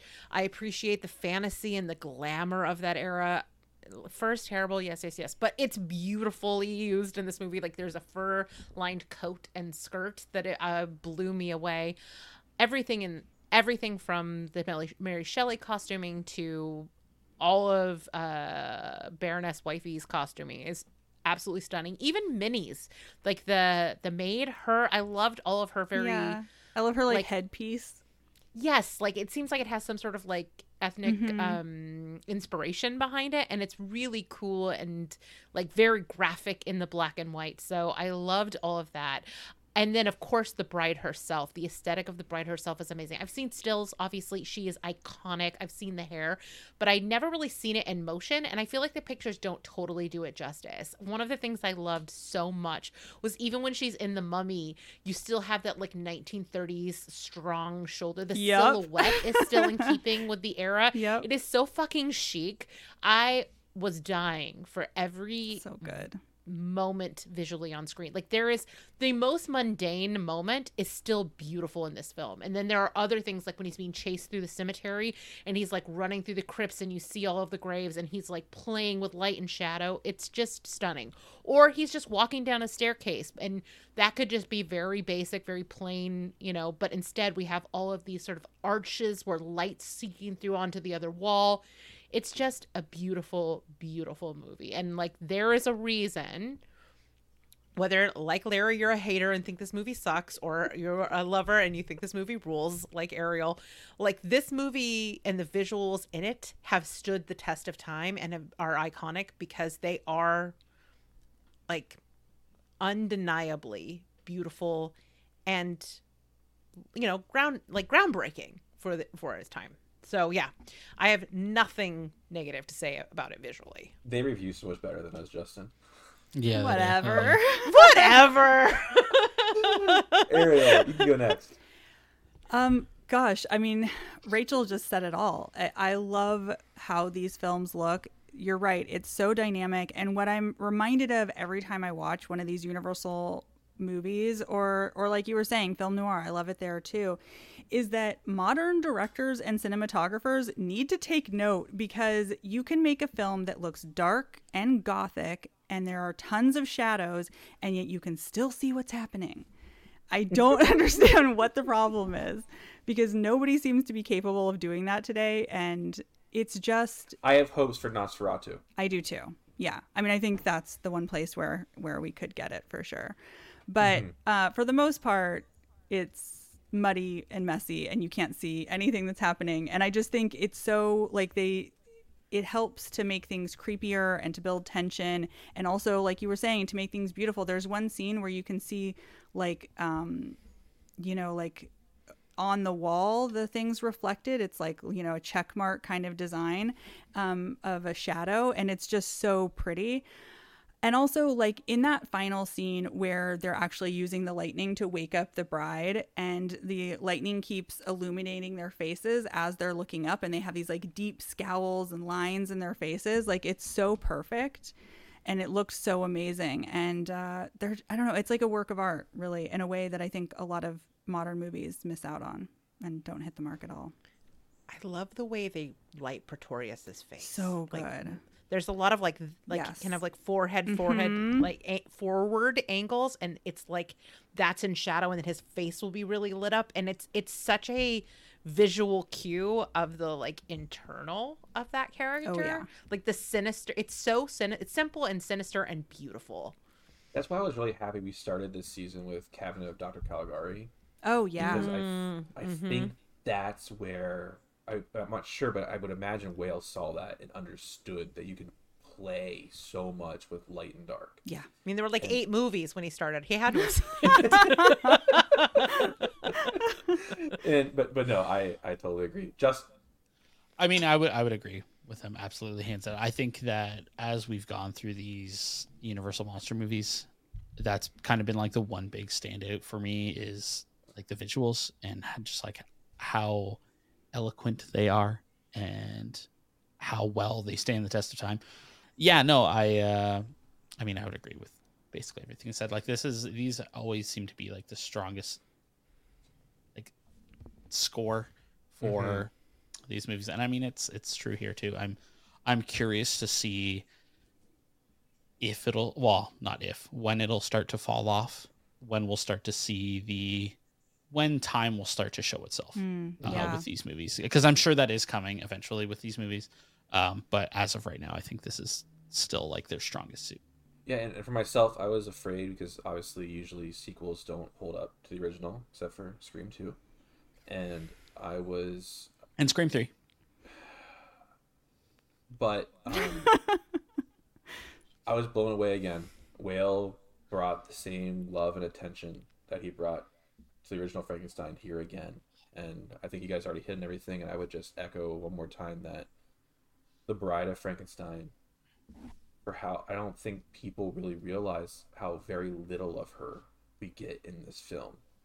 Like even less than we got of Frankenstein's monster in the original, because he's in it so much, and she's just as iconic, and so many people resonate with her and her look and her, like, the clothing and the silhouette and everything, and I think it's just remarkable. So for myself, for cinematography, I think Whale nails it again. I gave it a 10. Justin, I give it a 10 as well. Rachel, 10. Like what? Where can you improve? It's a 10. and Ariel. 10. Awesome. Are you so happy, Ariel? Yes. I knew you were gonna like that part of it, though. I wasn't worried. Yeah. No, it's Audio. gorgeous. Oh, now we're getting to Justin, the bed. you're first. So 10 out of 10 faints. I've long had issues with portrayals in these movies, and that doesn't really change here. I think, in fact, it gets a little bit worse because of the campiness. While I do enjoy some of it, it's still every time I see it, it reminds me of The Birds, and how much I did not. Fucking movie. You So hated I the bird? really, Oh, that's right. I forgot about that. it's I really don't like people playing caricatures of themselves or like caricatures of that character. I would push back against that being a caricature, but I also get the sense that maybe you don't like the style of acting that from like He doesn't. 1965 No, backwards. Or like maybe you don't I like don't. transatlantic accents or I don't know. I don't know what that is. Okay. So sure. well, it's the kind of like the style of like it's accent the dialect that you don't like, Justin. Yeah. Look Oh, at her. yeah. It's me, see? Oh yeah, I really do not. And yeah, I mean, it's throughout this movie. Yeah, it was made in as it should 1935. be. Well, exactly. Like, I do have to say though, horrible with names. The blind man, Yeah. is to this day, for some reason this is my first time watching the whole movie, but I have seen like clips before here and there, and for some reason I have seen his scene, like my grandfather used to watch these movies all the time. Oh, okay. Interesting. Oh yeah, my grandfather used to own a theater. Oh, that's so cool. Yeah. But yeah, anyway, so like I have known about like certain parts of this movie for a very long time, and for some reason that scene, like that sequence of events, has always stood out to me, and I think it's because he does a really good job. How many times did you cry? None. What? I cry. I don't cry. Real men don't cry. That's right. Come on. Right. Yeah, come on. Suck I'm a it real back man. up. No, but I think he does a fantastic job. I wish I liked these trails a little more, because I would find myself enjoying these movies a lot more Sure. than I have. But I liked Them, like the movie Them. That was a good movie until the ants came along. I but, love you that know. movie Them too. I have a was a huge good poster of it on my movie. wall. Oh, Do you okay. really? So that is a fantastic movie, but it has one huge drawback to it. Okay. The noise that the ants make Yeah. is like ear pitching, and it It kills sucked me inside. so much. But everything else about that movie is amazing. So good. But we didn't expect that too. That was probably one of our favorites It's from so that fun. very short That time. and you know what? The original King Kong obviously has its issues. I have watched it since we have watched it. It's Yeah, Oh Which my you got gosh, rid that's of so too. cool. Yeah, I love King I Kong. love King Kong's fun. The claymation in King Kong was like. Anyways, I just don't want to talk about it. I don't want to talk about the performances in this movie because I'm not a huge fan. Yeah, of well, if you don't like that style of acting, then it's just not going to work for you. He's a good sport. He plays along with me, which I appreciate. as much as I can. Rachel, Yes. next. Performances. I feel okay. and score. The whole I audio. actually Oh, really do you want my loved score the too? No, the score Oh, of the film. okay. I actually really love the score. I went back and listened to a little bit today, especially in those sort of final acts. I like in the early stuff, like when we're with Mary Shelley, it's a little in a way that I was not enjoying. But once we got into like the horror portions of it, I actually found the score to be very good. I liked it a lot. Like, is it an iconic score that I would hear and be like, "Oh, it's the Bride of Frankenstein"? Probably not. But I felt like it serviced the mood very well. And so I did like the score. The performances, I'm sort of like in the middle. Like, I'm a little varied from person to person. It has, for you, fainting drives you crazy. I hate when a character, all they do is yell. Like, everything is said in a yell. Like the Burgermeister. Like, the Burgermeister at least was funny. Minnie and the screaming and the yelling was a little too much for me. So, That's like, so funny. I thought you might like her because she is so over the top Are you- camp. you're like, Rachel enjoys a shrill lady No, as a shrill lady. that is herself. not what I said. No, I know. No, it's I get a little when it's one note screamy, I dip out. I struggle like even like Godzilla -1. Like the only thing I didn't like about the I have movie not is seen that movie. it's a little yelly. It's a little yelly. So goddamn good. It is real good. You're gonna cry. So goddamn You're good. gonna cry. It's good. But it is a little yelly. So like Minnie did not work for me so well. Like I would say aside from the bride, really the women of this film are not like really well portrayed. They're well dressed, but not well portrayed. But like there are other things I like. Like I actually did like sort of the clownery of the Burgermeister. This movie says ACAB, and I appreciate them for that. Oh yeah. And then of course, like Dr. Pretorius. Oh my God, I love him. He's so That is good. camp that I can get into. Yeah. He's so fucking arch. He is the absolute personification of queer coding. Yeah. Like if you want to describe like what is queer coding, just throw on a scene of Pretorius at a crypt, like having his one vice of gin and his one vice of cigars, like all of that, like that characterization was perfect. Like he is, aside from the bride herself, the best addition to the Frankenstein 100%. canon as far as I'm Yeah. concerned. His performance is great. I loved every bit of it. Like there's something very Alan Cumming about him that I really Oh, I connected can see with. that. Yeah. Yeah. Mm-hmm. Yes. So like, ultimately, like if we take the sum of the, like there are some characters I didn't love, but if you take the whole thing collectively, I feel like the good performances do ultimately overshadow the poor performances. But it is a little bit of a mixed bag for me. Ariel. I love almost all of it. Including Minnie? So Minnie for me, maybe it's because I've watched so many old movies, but she definitely fills this hole of like this comedy character that you find in a lot of movies that are even like that are serious, where you have like this one character that's kind of like over the top comedy. And so for me, she like fits into that really well. And I don't find her annoying, but I also totally understand what you're saying. And like, that's not an unfair criticism of the film. Like I said before, Elizabeth is definitely given the short shrift here. She is put to the side. And while for me, I find it forgivable because I think it adds to like in the themes of the movie itself and like makes the kind of points they're trying to make with the monster at the end more pointed because of the way that she's portrayed early on. But also it's not like, she's not given a lot to do here. But for me, like Boris Karloff is so good at emoting through pounds of makeup. Like he is so good at that. And Elsa Lancaster is only on screen for a few minutes maybe, but you will never forget her. She is so memorable, and it's not like her costume, yes, iconic, but it's also her. Like, she is so good at even just the way she like screams and recoils, that hiss. Oh, apparently she like was trying to mimic swans, because I guess they hiss at each other.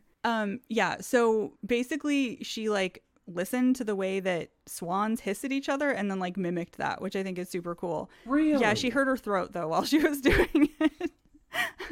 But anyways, I just think like she's amazing. I think she was great as Mary Shelley in the beginning too. The scene that Justin, you were talking about with the blind hermit is amazing. I mean, I think that that scene encapsulates like so much about what these movies are trying to say about how society others people, and the way that these two men like bond together is just so beautiful. And when he tucks Frankenstein into bed and a single tear rolls down Frankenstein's monster's face, I cry every single time. And it literally breaks my heart when those guys come in and shoot at him. Like, it's just so sad. And when the violin player says, "I have prayed many times for God to send me a friend," I weep every time. Like, it's so heartbreaking to me, and so beautiful the way they bond. Like, just them eating and him like teaching him how to say different words. It's so sad that it doesn't work out, you know? Ugh. And also like the monster's kind of utter devastation when he has like placed all of his hopes for connection on the bride, and she doesn't want anything to do with him. Like, the look of devastation on his face also just like broke my heart. I don't know. I just think so many of these performances are really good, and Dr. Pretorius is the most fun. Rachel, when he has that little picnic in the cemetery this time, I was thinking Tilly would approve of this. Yep. Like, it is the proto-goth. Yeah. Hath been proto. Exactly. And I know some people think that like his little Lilliputians and like that scene is stupid or something, but I just think it adds to like the ridiculous campiness of his character. It's absurd. It's absolutely absurd. Yeah. I don't know. I love it. So I'll leave Pretorius to the side because I agree with all you guys on that. I think a couple of things for me that make the audio for this better than Frankenstein are, number one for me is the score for the bride.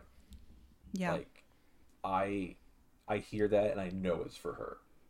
And I just know, like, I know that sound as to be the sound for the bride. I also just totally forgot about how it opens with Mary Shelley sitting there and like saying, well, I got one more story. And as someone who wants Ben Mankiewicz to, you know, read me to sleep every single night, and a partaker of TCM, I also don't mind this portrayal of certain characters from back at that time, because I was so used to watching them. Yeah. The biggest reason for me, though, about why this score is so much better is Boris Karloff is just one of the best actors from that time period, and he is given more room to become the monster in this and kind of go through that journey. And you guys have already hit on everything, which is why I like going last in these, because you kind of hit on it, right? This is just a great film. I mean, there is a reason why almost 100 years later that people still go back and watch this and talk about what it means to horror, cinematography, just filmmaking in general. And I don't know. I think it's remarkable. I gave it an 8.5. Was your Dustin. favorite his acting moment? His when he went, No, it's what Ariel said when he has the one tear as he's getting tucked into bed because he feels connection. And yeah, okay. Because like some of this stuff. Oh. Okay. Don't watch Dr. Jekyll and Mr. Hyde. Oh, God, that movie is Not your But favorite. yeah, I gave it an 8.5. Justin. I gave it a 5.5. Rachel. I'm struggling because Pretorius is a 10. Mm-hmm.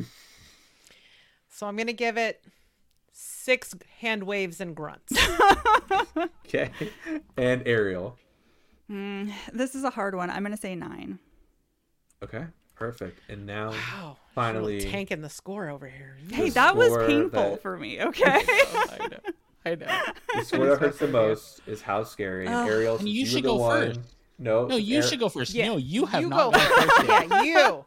You guys are so mean. Okay. How Scary. Yeah.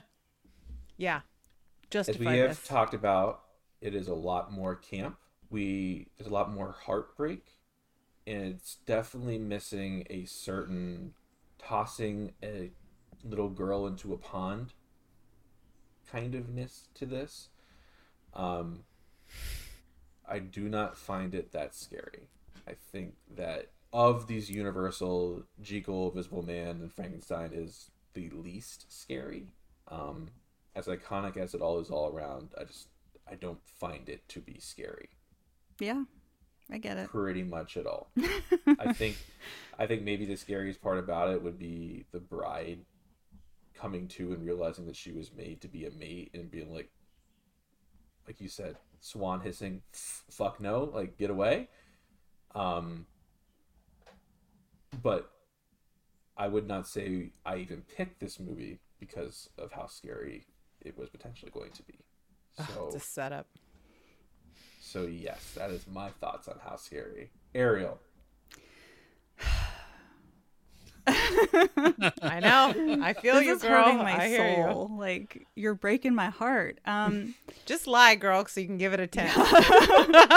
What I will say is that there are 2 scenes that when I first saw this as a young child freaked me out. So the first Okay. one is when you first see Frankenstein and he like pops out of the water and the woman sees him and he kills her and everything. That freaked me out when I was a kid, as well as Jason-esque. yeah, a little bit, sure. And the scene where he is watching Elizabeth through the window and he's kind of like behind the curtain outside, that creeped me out when I was a kid too. Other than that, I think that the way that the lighting is done in this, it intentionally makes things more creepy, especially like within the mansion. And then when they're doing the like lightning shit at the end of it. And just like the horror you were saying, like on the bride's face, I think too makes it creepy. I disagree with the whole premise of this section because like this movie is, while it may have been more scary in, 1935, I also don't think that was even the total intent of this one because of how much camp he put into this movie. Your objection is noted. Yeah. I will put it next to all of yours. Thank And you. I with that, appreciate it. Rachel, what do you think about how scary this movie is? I've been accused of a lot of things over the years, many of them accurately, including that I am a social justice warrior. Okay? That's right. I'm the Boudica of social justice when it comes to horror movies. And I'm going to score this based on what I think this category should actually be, which is how effective is this film? This movie is dripping with atmosphere. Is it scary in traditional terms? No, it's not scary. But I don't know that it was ever meant to be scary. What I think it was meant to be was unnerving. It was meant to be captivating. And I think in that way, this movie is very successful. It's what it's doing. So I'm going to give it You a haven't given 7. scores yet. I don't care. This is She's do going not rogue. disenfranchise me, sir. In the year of our Lord 2024, women still have the vote because our dear leader, the Orange Trump, has not returned to power. But so, Yes. 7. Justin. I would have to agree with everything Larry said. I thought you were an ally. I am, but it's not scary. It's the question Larry asked me is how scary is it? I'm giving him an answer. I feel the same way about it that he does. So for scores for people who haven't voted yet, I gave it a 2. Like I said, I do think the horror in the bride's face at the end is a lot, but I'm comparing it to what came before, and it just doesn't. And I'm gonna check that. to see what else you gave it to too. Just Okay. Justin, what do you give it? I gave it a 1. I don't even have that screen pulled up, that I don't want to see Ariel's disappointment in me. I don't think I could take it right now. And Ariel, what did you give it? I'm giving it a 7. Okay. Perfect. So, to review the scores. Mm-hmm. For plot, I gave it a 6.5. Justin and Rachel gave it 7s, and Ariel gave it a 10 for plot. For cinematography, we all gave it 10s. For audio, I gave it an 8.5. Justin gave it a 5.5. Rachel gave it a 6, and Ariel gave it a 9. And then for House Scary, I gave it a 2. Justin gave it a 1, and Rachel and Ariel gave it a 7. I will say this is probably one of the ones with the biggest score discrepancy, with Ariel's overall being a 90 and Justin's overall being a 59. Oh, damn. But the average in the Here's Johnny final score is a 73. On my sheet, I do 0.1 percentages, like on the master breakdown. So I will tell you that Frankenstein was a 72.5. Bride is 72.8. Damn. So it is. I thought I was going to get it up technically- there higher. I Well, tried, girl. you know I what? tried. You You did. see, do you see my solidarity? I appreciate you even so much. even after you did me dirty so many times in this episode, I still rode for you. I You gave just it a want that 75. on. You're a good Rachel. friend. Yours was a Thank you. 75 overall. Yeah. That actually feels really accurate. What can I to how say? you I bring feel the about party it. down. Yeah. So That's not what I would've 73, like we discussed last week, and probably will make Ariel pull her hair out again. It is tied with Arachnophobia, OG Frankenstein, The Last Voyage of the Demeter, the original Resident Evil film, and Tucker and Dale versus Evil. The Tucker films Dale that- versus Evil is a good fucking movie. That's a great. That's a fucking good movie, but See, come on. that's one that I think got tanked by the How Scary It Is. Voyage of I'm the just- That was Demeter? how funny, how scary. Yeah, Voyage of the Meter. Come on. Why did? Oh, she just. Oh, left. she left. She's gone. She's like done with this She's shit. out. The films below it were the Child's Play remake and Predator, and then the films above it is the OG Evil Dead. So there Okay. you go. I don't know that the OG Evil Dead. That's interesting. That is interesting. I think it got hurt by cinematography. Yes, it did. A lot because of some scenes. Yes, because we were not appreciative. Like, the tree rape scene does not age well. It doesn't need to be there.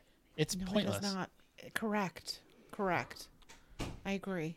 But how else would she get impregnated with evil than by full penetration? Well, you got me there. It's just science. Hey, Zack Snyder showed all his characters were evil in Rebel Moon by having them attempt rape. Uh-huh. I mean, it is So- a sign of evil. So with that, we're going to play some music and then head on into the closing.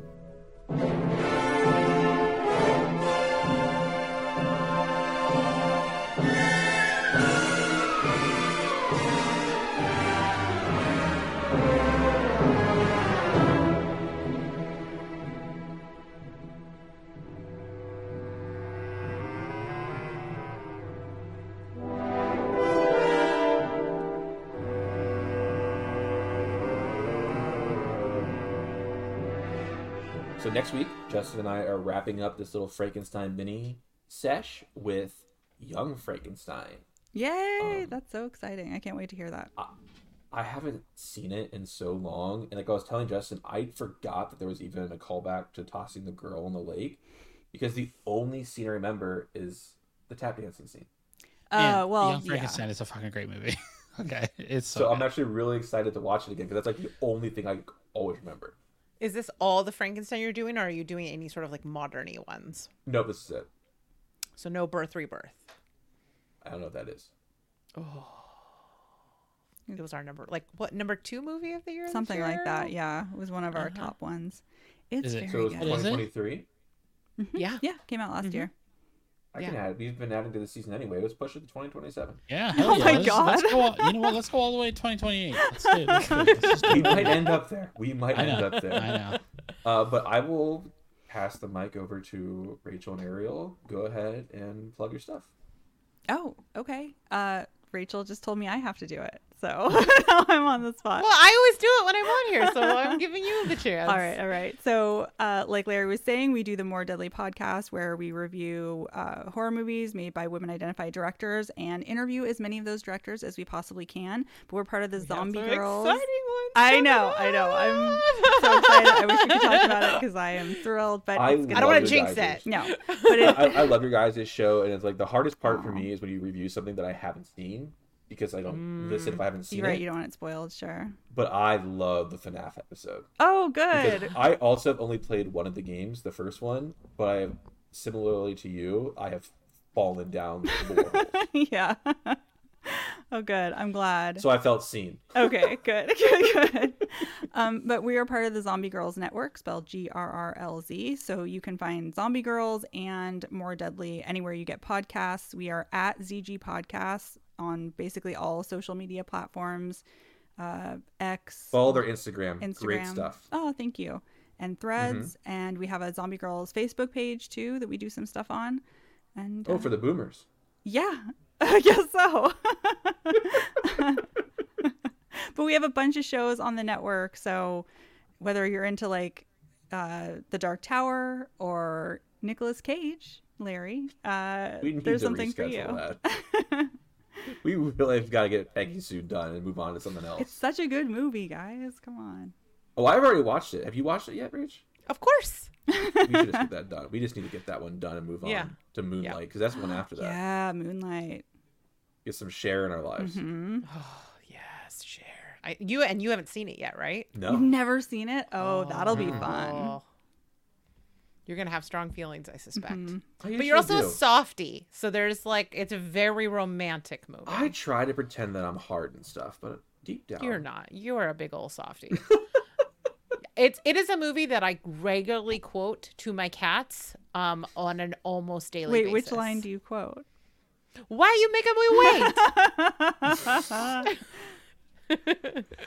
So with that, like I said, next week is Young Frankenstein, and patrons, stick around. We watched another Frankenstein movie that maybe someone out there quotes to their cats. Sarah, probably. But with that, everyone, thanks for hanging out. Want a date? And until next time, stay scary. The Here's Johnny podcast is brought to you by Larry and Justin. You can find the show on Twitter at Here's Johnnycast, and you can find Larry at BeaverLA. You can find Justin at PickleThing, and you can email the show at here'sjohnnypodcast@gmail.com. You can look us up on Facebook at Here's Johnny Podcast. As always, in the show notes, you can find links to the Discord and to the website. We are also on Instagram at Here's Johnny_podcast. Also in the show notes, we'll have a link to the Twitch and YouTube channels. And if you would like to support the show, you can head on over to patreon.com/Here's Johnny Podcast. Every cent goes into the show. And yeah, we just really use it to make the show better. Again, I just want to say thank you very much to our patrons. You guys help make this possible. But yeah, Patreon is the way we support the show. We aren't looking to get rich. And like Justin said, every dollar, every cent, it all goes back in. There's some pretty cool tiers, so head on and look at that. But until next week, see you guys later.